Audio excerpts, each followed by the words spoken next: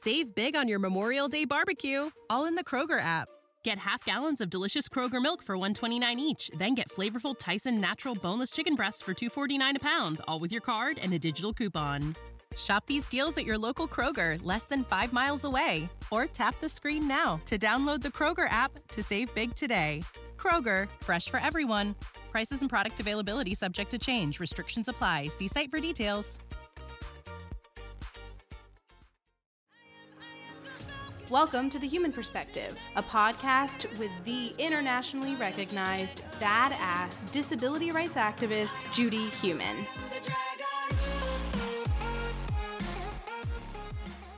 This episode, Judy interviews Chelsie Hill. Chelsie is a professional dancer, content creator, and the founder and CEO of Rolettes, a wheelchair dance team based in LA. In July, Judy had the pleasure of attending the Rolettes Experience, which was celebrating the 10-year anniversary of the Rolettes. In this episode, Judy and Chelsie talk a lot about their time at the Rolettes Experience, Chelsea's vision for the Rolettes, and her exciting new experience of becoming a mother. The Human Perspective is produced by me, Kylie Miller, and Judy Heumann. So let's roll up, lay down, dance around, whatever makes you feel best, and let's meet this episode's guest. Hello, everybody. Welcome back to The Human Perspective. And today we're going to be speaking with a woman that I have gotten to know over the last number of years, more years actually than I realized. I think I first met you, Chelsie, when you were on Push Girls. And that was in what, 2012? Yeah, 2012. Why don't you tell us briefly what Push Girls was?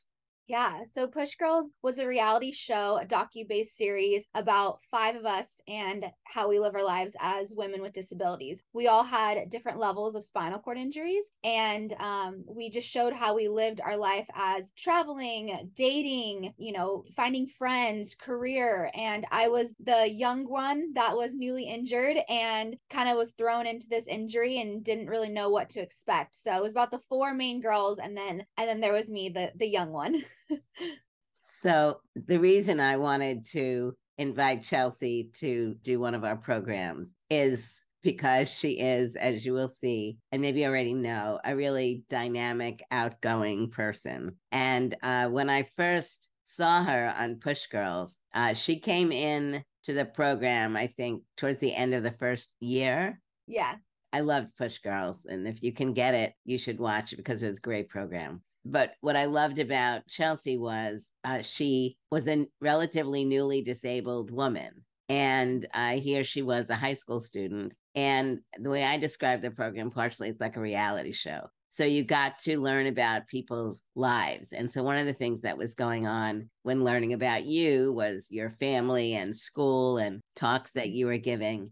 And I thought, the program overall was really good. And then when they brought you in as a younger person, and nobody on the program was old. I mean, they were in their 20s and 30s. But nonetheless, there was a good number of years difference between the oldest person and you. And to me, it also had a greater relevance to a broader audience. Yeah. And also, too, I think what was cool about it is there was, as in numbers of years we were all injured, one person was injured for literally the amount of years I was alive. And so it was so cool to have that different variations of the mindset. I was very I need to walk again, I need to, and 2 of them, I remember Ati and Angela were sitting back just going, oh, she's still in that. She's, watching me process. I processed out loud on the show. And I think that was really cool just to be able to go back and have people who are also processing during that time be able to relate, because, you don't just get injured or diagnosed or become disabled and you're perfectly okay. It's you go through these different processes. And I was doing that on national television, which was kind of,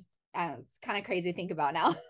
But as a viewer, and one who had my disability longer than anybody on the program, it was still, for me, a great example of what I would have loved to have had when I was younger. So, I mean, the program itself really was, I think, great in general. It was good for non-disabled people to see another reality show, if you like those, focusing on disabled women, doing so many different things. But also, I think, learning about how people were processing as they were moving forward, and issues like the importance of moving on with your life and not spending your life looking at walking again. So, like, moving from there, you then went on to create this organization called the Rolettes. So, before you started doing that, when did you get involved in dancing? Did you do dancing before you had your disability? Yeah, so I actually started dancing at a young age. I started dancing when I was 3, and then I started competing nationally and regionally when I was 5 years old. What kind of dance? I did hip hop, jazz, contemporary. I was more so a hip hop girl. I like dabbled in ballet, but I was more so a hip hop girl, jazz, contemporary, lyrical. But I started at a really young age. And to be honest, that was like the one thing that I felt like I was really good at. I wasn't really into school, I'll be honest. Like, school was really hard for me, but dance was something I could go and do a competition and I could win. And I felt like I made my family proud. So I grew up knowing my entire life that I wanted to be a dancer and I wanted to move to Los Angeles and go on tour and be in music videos. Like, I had a very clear dream of what I wanted to do. And so, becoming paralyzed. How old were you? I was 17. It was a month before my 18th birthday. Mm-hmm.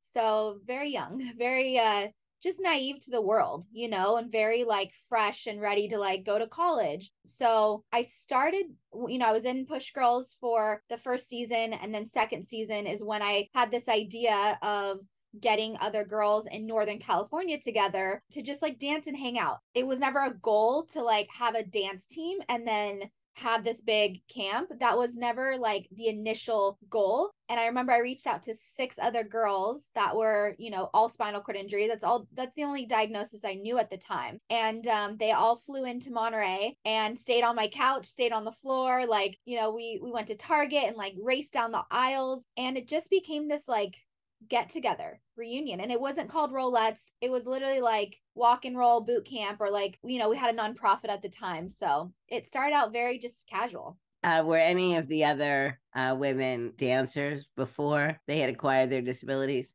So no, none of them were. Mia, who was on the show too, she danced with Colors in Motion, and then Allie, she did like theater and stuff. So those are the only 2 that really kind of had like a background in dance, not like prior to their injury, but prior to like hanging out with us. So yeah, Allie was like one of the first girls that I reached out to, and then yeah, so 6 of us, well, 7 total. You mean Allie Stroker? Yes, Allie Stroker. How did you meet Allie? So I met Allie at an adaptive surf event, maybe a year after I was paralyzed. And she always tells the story that she says, you had a backwards hat on, and I was just so intrigued. I wanted to meet you. And so she rolled up to me and we started talking. We literally hit it off. And she says that I was her first friend in a wheelchair. And she's been, in a wheelchair basically her whole life. And so we hit it off instantly, and we've been best friends ever since. That's a great story. I actually didn't know that part of the story. Yeah. So, your vision was go to college, be a dancer. Once you acquired your disability, what were some of your beginning thoughts about your future? There was a lot of unknown. I went through a lot of different feelings. My whole world was flipped upside down because I didn't know anybody with a disability, especially anybody that lived a life in a wheelchair. I was completely unaware. And so a lot of things that went through my mind. Well, the first thing I asked the doctor was, will I be able to dance? That was the first thing I said when I got, tubes out of my mouth and I could speak. And he just looked at me and he said, I'm so sorry, no. And the second thing I asked him was, well, can I still have kids? I was in pediatric ICU at the time. And he goes, well, you can talk to your family about that. So those are the 2 first questions I asked. I had no idea. I couldn't feel half my body. And I just was, my goal after the hospital is I wanted to convince everyone else that I was still me. I looked different, but I was still me inside. And that was my main goal, really, with like, getting these girls together. I wanted to show my community that I'm not the only person that has, been disabled at this age, So for me, that was my biggest goal, just convincing everyone else that like, I'm still me. So we could talk a little bit more about I'm Still Me. What kinds of changes were going on with other people towards you that you felt you had to say, hey, this is still me? It started out a lot with my friends. I was the type of person in high school that I was friends with everyone. I knew a lot. I knew everyone from different schools. I was a very social butterfly. And I started realizing that people wouldn't invite me to things. And I think it was more so hurtful because I still wanted to be who I was, but I had to convince them that I was still me. And so I saw a lot of people that would just not call me as much. They just, people that I would hang out with, I started to not hear from them. And, I had family members just kind of go, oh, I don't know if you can do this. And my dad was one of the only people really that was like, well, we don't know, but let's try. And so I had this kind of mixed emotions and mixed feedback from people. Of a lot of people kind of shied away from me because of the unknown, because they didn't know, maybe they thought I was like more fragile. And then I had like my dad that was just the one that was like, I don't know, but let's go, let's push, let's go forward. You want to get into this car, let's try it. You want to drive, here's the keys, get your chair in the car. So I had this kind of mixed feedback. Mm-hmm. And did push girls, like, to me, there's very much connection. You're newly disabled, you're an outgoing person, but now there are these changes going on. Push Girls is such like an outward movie. How did they learn about you? How did you audition? So I didn't audition. So it's kind of crazy. The year I was paralyzed, I went to a fundraiser in LA, and that's when I saw Ati for the first time. And I saw her videos when I was still in the hospital. My dad came in and was like, look at this girl in a wheelchair dancing. And I was like, huh, interesting. Long story short, saw her, completely fangirled, and like started freaking out because I was like, oh my gosh, I saw her videos. Then she introduced me to all of the other girls. And later that year, all the girls invited me down to meet with these producers. And I was like, okay, sure. So my dad and I drove down, had pizza here in LA. I was still living in Monterey. And long story short, I met with these two women who were the producers of this show that they were still pitching. And after a full, meal and chatting over dinner, I remember the producer of the production company just said, hey, like, you're a missing link. And I was like, to what? And she goes, you have no idea why you're here? And I said, no, I just thought we were like doing a meeting. I don't know. And I had no idea what it was about. And so they told me they were pitching a show. Long story short, they like really took me under their wing, honestly. And I think it was the biggest blessing I could have had as someone who was a young woman with a disability, just learning how to live a life again. So how do you link that part of your life to the Rolettes? Such a good question. I mean, I feel genuinely like, just in general, when you have a life-altering incident, when you find other people that are like you, it changes the game. Because this injury, this diagnosis, disability in general can be so isolating when you first get into this like new world. I feel like I really got so much confidence so early on to my injury because of the girls. And I owe so much of that confidence and reminding myself who I am at my core to the girls. We talked about dating, we talked about family, we talked about how do I wear my heels? How do I feel like a girl again? Like, not only talking about it, but I got to see it. So for me, that feeling of being around other girls like me, I brought into this idea of like this dance team, like I craved it. I didn't feel different when I was around other people with disabilities. I felt normal. Whatever that is, I felt like I belonged. I didn't feel different. Right. Yeah. And I very much understand that. It's like, so I'll use an example. I had the privilege of coming out for your 10th anniversary. And, in the beginning, I wasn't really sure. I'd done a program with you in 2020 virtually, but I didn't know anybody. Usually I go places and I know a lot of people, and really I knew virtually nobody. I knew you, but we'd never met. It was the first time that I'd met you. I knew Allie, and Allie loved you. So all those things were great. And Allie was coming, but then she couldn't come because she's also having a baby. Yep. And so here I was, and a little kind of uncertain, but then when I got there, I was so happy because I hadn't been in a room with so many other disabled people in so long because of COVID.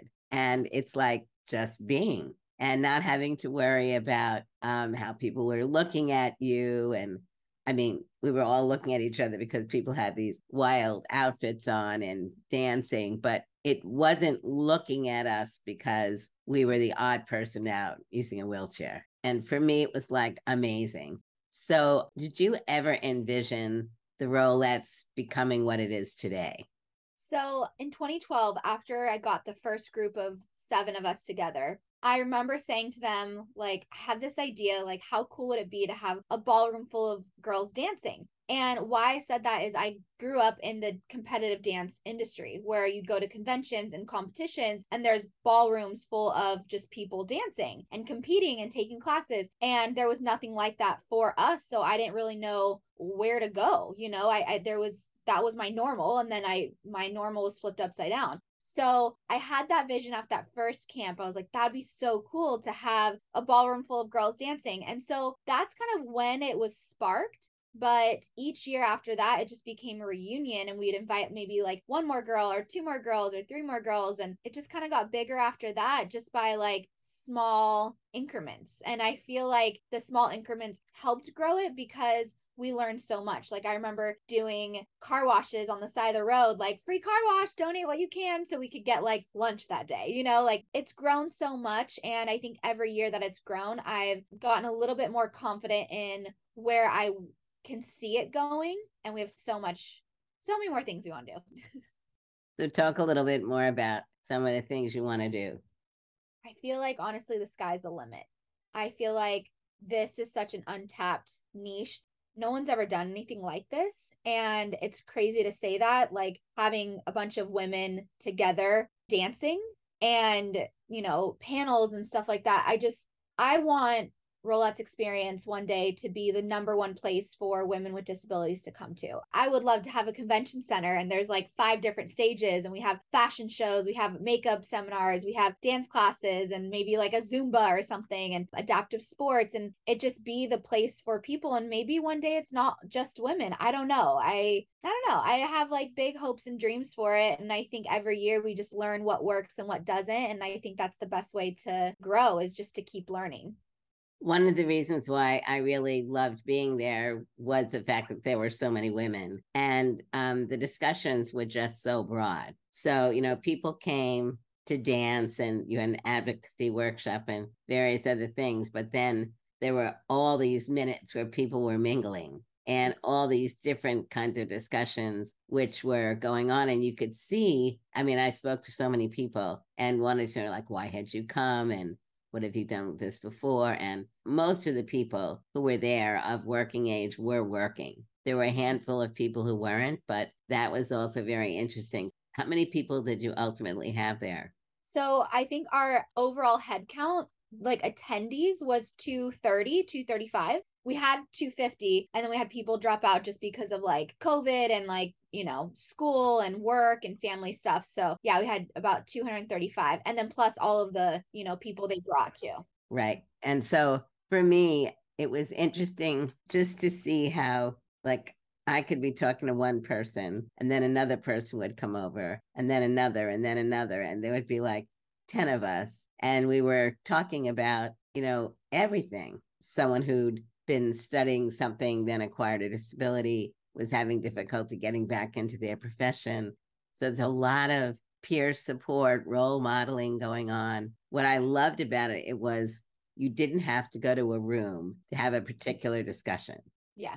Everybody was there in part for dancing. But I think, you know, a lot of people, oh, I've been here for a number of years and I love coming back. I see old friends, I meet new people. And, you know, similar to like Crip Camp, what you see is as people are getting older, as you were saying, people are becoming, I was going to use the word mature, but just older with more experiences and wanting to ask other people who possibly had more or different experiences. And so that to me was what was very exciting. But I also want to talk for a couple of minutes about the young people. So I think the youngest person you had there was like 4. Yes. She was amazing. Yes. So could you explain to us how younger people started getting involved? Was it consciously done or what? Yeah. So we started this in 2012. In 2017, it was my first year where we're like, let's have kids. And I had no idea. Honestly, I had no idea what to expect. I mean, with kids comes parents, which comes like more people. And I was like, I don't really know what I'm getting myself into. So we invited kids that we had already met before. So we were familiar with them. That was when we were still in, like, had it at dance studios. I was renting cars to go pick them up at the airport, to take them to an Airbnb that we rented, to then pick them up and take them to the dance studio. It was a lot. 2017, we had 30 girls. And the reason why we wanted to bring on kids is because we realized after a few abilities expos that kids would come up to us and their parents would say, hey, like, we'd love to like have our daughter come out and, you know, do your camp. And I was like, oh, really? Okay.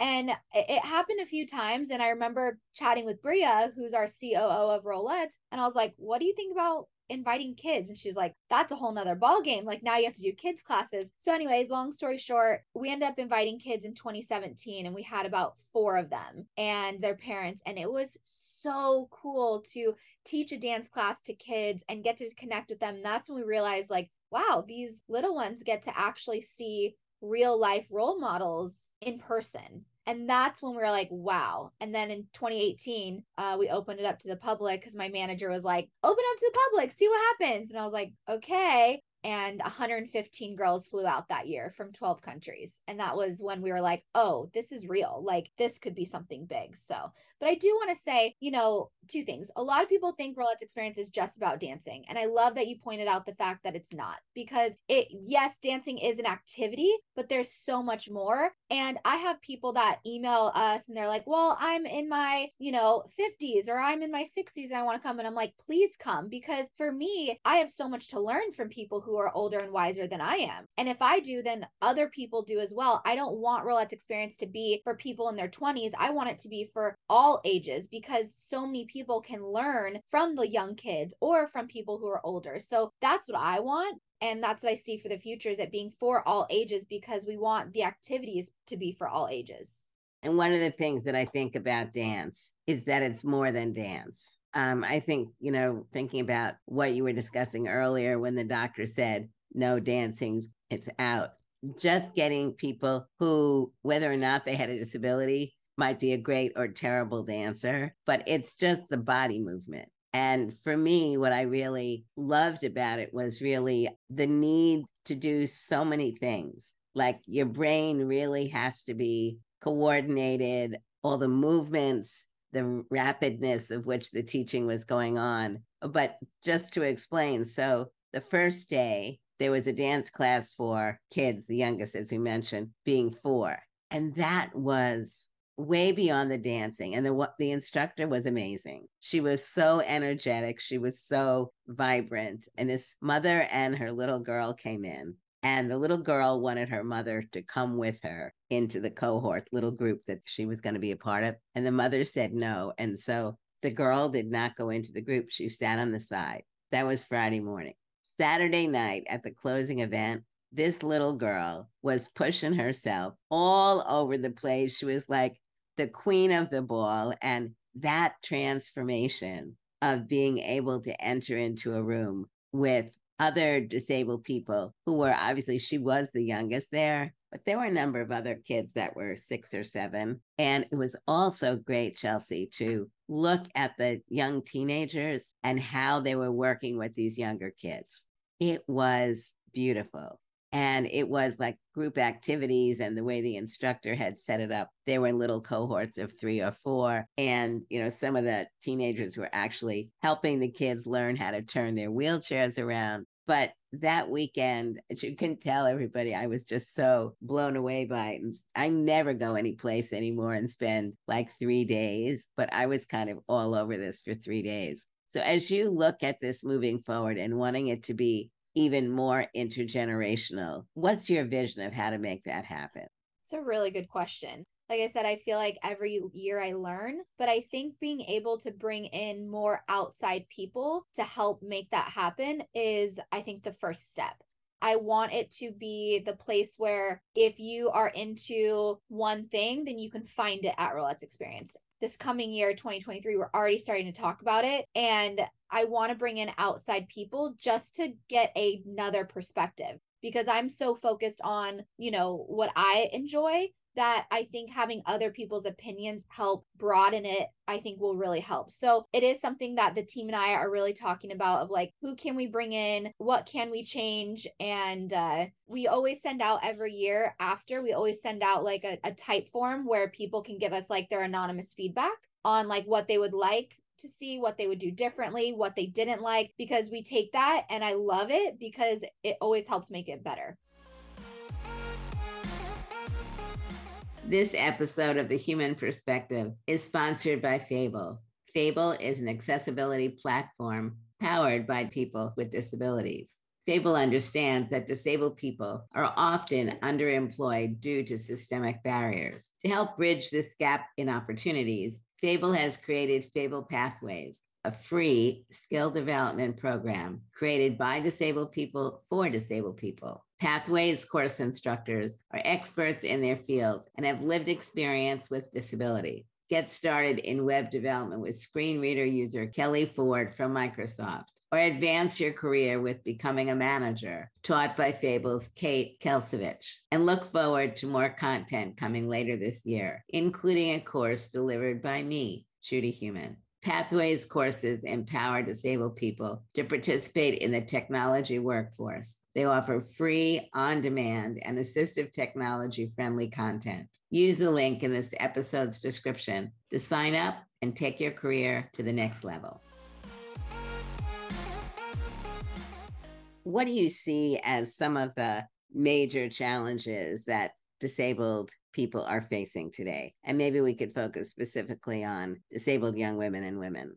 I think, through our mentorship program, Boundless Babe Society, one thing that I've heard a lot of is a lot of people my age are looking to get jobs. And I think that's where there's like this big halt, is when people with disabilities want to go get a job, it's harder for them. To me, being in it, I'm like, why? Like, I don't understand. But I think a lot of people are struggling with trying to figure out what they want to do. So I think that's like a big issue. But I also feel like something that has been coming up more and more is something we talked about at Rolette's Experience, and that's flying and airlines and our wheelchairs getting damaged, and how to educate people around just taking care of our legs. This is the way that we get around. This is our device that can't be broken. So those are two things I think have really stood out to me the last year, is having people with disabilities find jobs and find careers through that. And then also having to educate airlines about how to handle our chairs. I mean, I want to say on that point about employment, what I think is so important is when I looked at the people who were at the Rolette's 10th anniversary, you have this younger group of people that we were discussing. Their experiences are going to be different than your experiences, because you basically went through regular education with expectations as a non-disabled woman. The younger people today, it's hopefully better for most of them in being in more inclusive educational settings. But another point that you raised earlier was when you acquired a disability, you didn't see yourself. Yeah. And I think that's still very true. So these younger girls are still not really seeing themselves in careers. And I think, you've really hit on a very important aspect of potentially one thing that the Rolettes could be more consciously thinking about, which is how to help instill in younger disabled young girls and boys and their parents. Because I think what was very interesting when I talked to a number of the parents is some of them had been there before. Some of them, it was their first time. But the parents were there as much to expose their kids as it was to expose themselves. So I think that's a very vibrant part of the program. So you have really evolved since you acquired your disability. How long ago was that now? 13 years ago? Yeah, almost 13. So 12 years. Yeah, it's crazy. And so you are also someone that more and more people are learning about because of the good work that you're doing. And I think your ability to really express yourself in such a powerful way. And I think, your voice makes a difference in so many people's lives. So learning about your being pregnant through People magazine, we were like laughing. So where did you meet your husband? So I actually met Jay at an Abilities Expo. Can you tell us what an Abilities Expo is? Yeah, so an Abilities Expo is a convention for people with all types of disabilities that you can go to and find literally every sort of resource you want, from sports to nonprofits to funding to wheelchairs to cushions to literally everything. It's like the mega place to go, and they have them all over the United States. So I was working for a company in the industry, and Jay worked for a company. And at the time, we caught eyes from across the room at the Abilities Expo in LA, and we didn't talk. I remember seeing him, he remembers seeing me, but we never said anything. And about 6 months later, we were at the same event, so Abilities Expo, but in Northern California. And he came over to my booth that I was working, and he said, "Hey, like, I'd love to hear about the product." And I did my spiel, like recognizing who he was, and I was like, he's really cute. So cute. So, he always says, "Oh, yeah, I already knew about the product." He actually sold the product for us. He was one of our vendors, and I had no idea. So we hit it off that weekend, and he asked me, to grab a drink later that night, and like asked me to breakfast the next morning, and we hit it off. And we've been together for 7 years now. We got married about 8 months ago, which was amazing. And now we're expecting. When is the baby due? The baby's due in January. So we have a date of January 8th, but it's our first. So who knows? We don't know what can happen. I'm learning so much. I've been messaging girls from like all over that have had babies that do have, spinal cord injury. I'm like, what should I expect? How are things going to go later? So I'm about 18 weeks now. So what are some of your concerns, and what are some of the things you've been learning, and what are some of the things they may be teaching?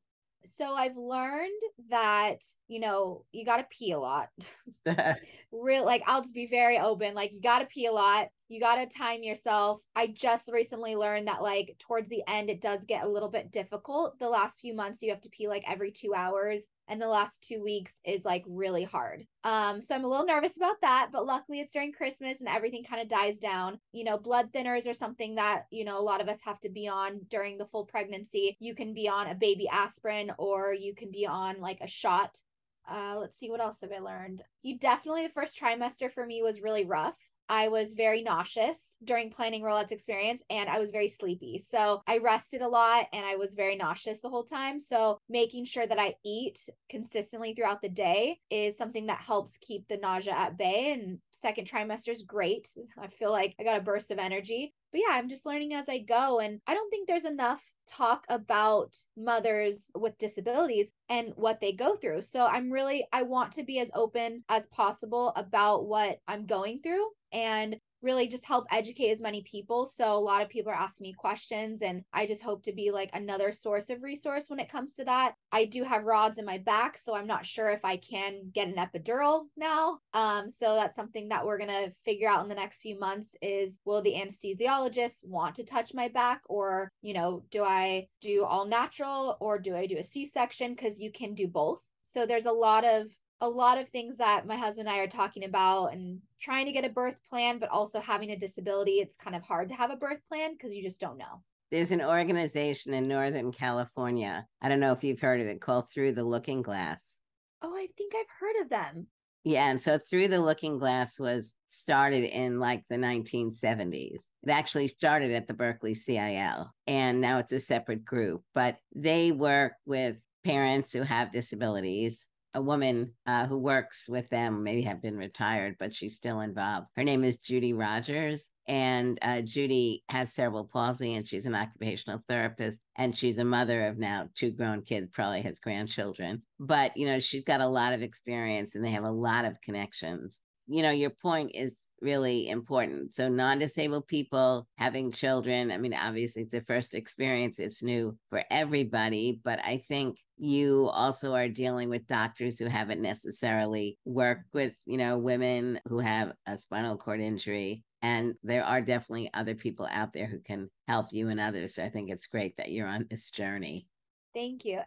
I also, what I've learned is so many people, my family was like, "Oh, so you get a spinal cord injury doctor." And I'm like, there's no such thing when it comes to delivering a baby, having a doctor that specializes in just one diagnosis. So you actually get a high risk doctor that has this like huge spectrum of what they see. So, someone with a heart condition, they'll also see them. and somebody with spinal cord injury, cerebral palsy. So it's all kind of grouped into one. So, really communicating with our doctors is something that I'm really starting to learn a lot about, because my doctor already was like, oh, well, we'll use, tools to, deliver the baby. And I'm like, I would love to have the option to not do that, so really advocating for yourself is something that I'm learning to do. And it's hard for me to do sometimes, even though like I think people don't know that about me. It is hard for me to advocate for myself. I can advocate for others, but my husband and I are really just like sticking to what we feel we want to do, and then going from there. But it's really interesting. It is. And I'm sure that one outcome of this program today will be other people reaching out to us to let you have more information. Please. And I'm sure, are you talking to Allie? I'm sure she'll. Yep.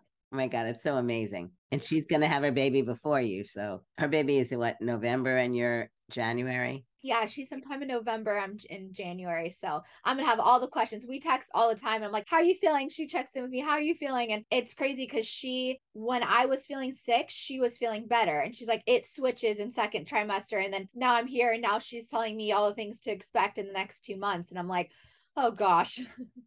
Yeah. And then on the other hand, you don't want to, like, you want to know that these are things that could happen, but you don't want to say, oh, it's definitely going to happen. Yeah. So you would say that overall now the pregnancy is going well? Yeah, it's a lot easier in the second trimester than it was in the first. I was down. That was rough. So what are you looking at for the future as far as being a parent is concerned? I'll be honest, I'm terrified. I'll be straight up honest with you guys. Like, I'm terrified. I love the life that I've worked so hard to build for myself.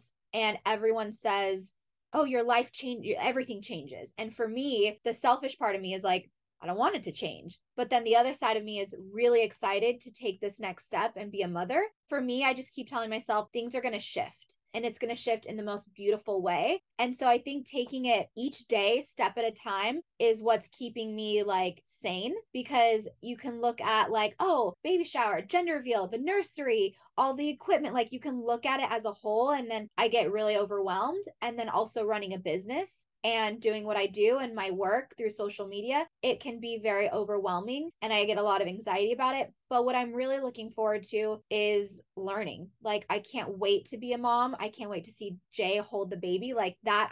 I cannot wait like for Jay to be a dad. And we've been talking about this since we first met. So there's a lot I'm excited for. And I just want to keep myself very clear on what I'm excited for versus what I'm nervous for. And I think the nerves will come naturally. And I think every day I just learn how to advocate for myself, which is going to help me advocate for our baby later. And I think, you definitely are an advocate, including for yourself. I mean, I have the same feeling that I can advocate for others, and I don't necessarily advocate for myself all the time the way I would like to. But I think that's because there are so many things that we see that we want to be different, and you can't dwell on each issue the same amount of time. You kind of have to pick, what you're going to go after. Yeah. We like to end the program by asking people to tell us something about yourself that we may not have talked about that you think would be fun for other people to know. Okay, so fun fact is something that like I don't think a lot of people know is if I wasn't a dancer and I wasn't doing what I'm doing today, I have this huge passion for interior design. Ah. I love interior design. I could look at magazines all day. It's like my guilty pleasure. Like I could go into any store and just get like absorbed into it by just designing different things. I'd probably design homes for a living if I wasn't doing what I'm doing now. So that's kind of like a fun fact I think about me that like is my own personal like hidden hobby that I love to do. I will always be redesigning our home, always. And my husband's like, why are you moving things around? I'm like, I don't know. I just want to. Like, I just get bored. So that's kind of like a hidden thing that I don't think a lot of people know is I love interior design. I love that. And it really links, I think, so well into performance art. Yeah. It's really very much a part of it. I want to thank you so much for sharing your time and for everything that you do and you will continue to do. And we'll stay in touch about the baby. Yes. Oh, and you have two beautiful little dogs. Yes, we do. Bailey and Stella. So Jay, the husband, the 2 dogs, and the baby. The baby. Yep. Yeah. Well, thank you so much, Judy. Just having you at our virtual event in 2020 and then now in person, it's an honor for you to see what we've created, with everything you've done with Crip Camp and documentary and your book, like from that. And then now you getting to see it in real life. I'm so thankful that you got to see it in person and got to know more people in the community. And hopefully we'll have you back next year and all the years to come. And I think you just brought such an amazing aspect of having to stick up for yourself and like advocating for yourself. And you taught so many people how to do that this year. So I appreciate you. And thanks for giving me some time to chat. So thank you so much, and say hi to your dad. I will. Thank you. Now it's time for Ask Judy, a segment where Judy answers questions sent in by listeners. I'm very happy to introduce Zaina Ferry, who we've been very fortunate to have this summer as an intern. And they've come from Philadelphia, and they're an undergraduate student at Howard University. Luckily, they've been with us since June. And so as the summer is drawing down, we thought it'd be a great opportunity for Zaina to ask a question. So in this episode of the podcast with Chelsie, you talked about the disability representation that you and Chelsie have given to others. So I wanted to ask you, what was the disability representation that you had growing up?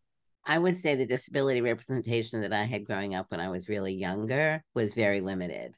The first time I really remember meeting other disabled people was when I was 4 years old, and there was a rehab hospital in New York City. Remember, I grew up in Brooklyn, and Rusk Institute, for some reason, and I don't know why, I went to Rusk Institute, I think for 1 or 2 months. My father would bring me Monday morning and pick me up Friday night. But there were, from what I remember, very few kids my age, but there were older people, like newly spinal cord injured people or others. So that was the first time I remember meeting other people. And people would joke about how I would flirt with the guys. And I don't know if they taught me how to wink, but I was known for my winking. And then the next time I really met other disabled people, as we've discussed in different programs, was when I finally started going to school in these Health Conservation 21 classes.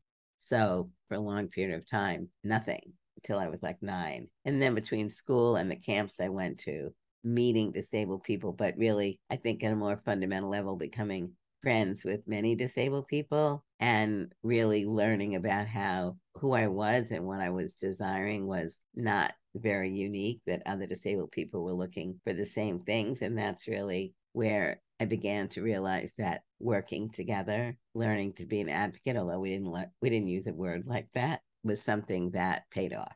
The second question I had for you was, what brings you the most joy?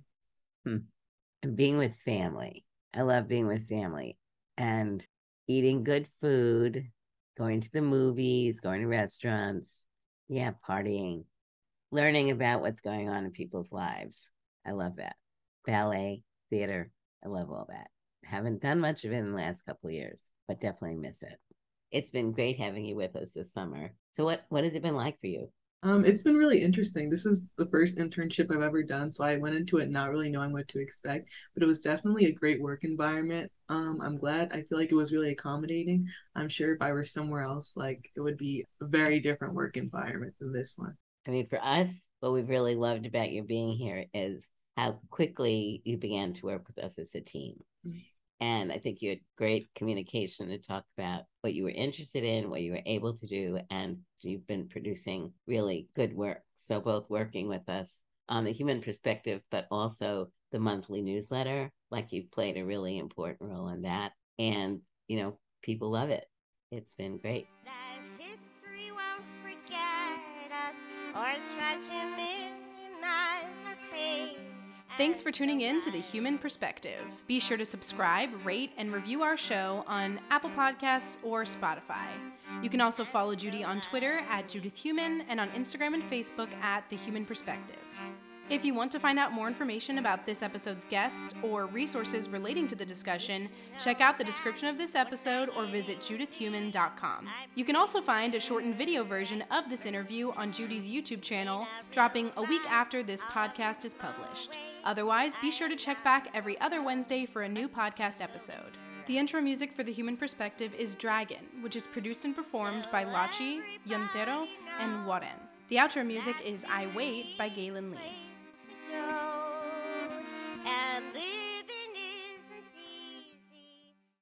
Save big on your Memorial Day barbecue, all in the Kroger app. Get half gallons of delicious Kroger milk for $1.29 each. Then get flavorful Tyson natural boneless chicken breasts for $2.49 a pound, all with your card and a digital coupon. Shop these deals at your local Kroger, less than 5 miles away. Or tap the screen now to download the Kroger app to save big today. Kroger, fresh for everyone. Prices and product availability subject to change. Restrictions apply. See site for details.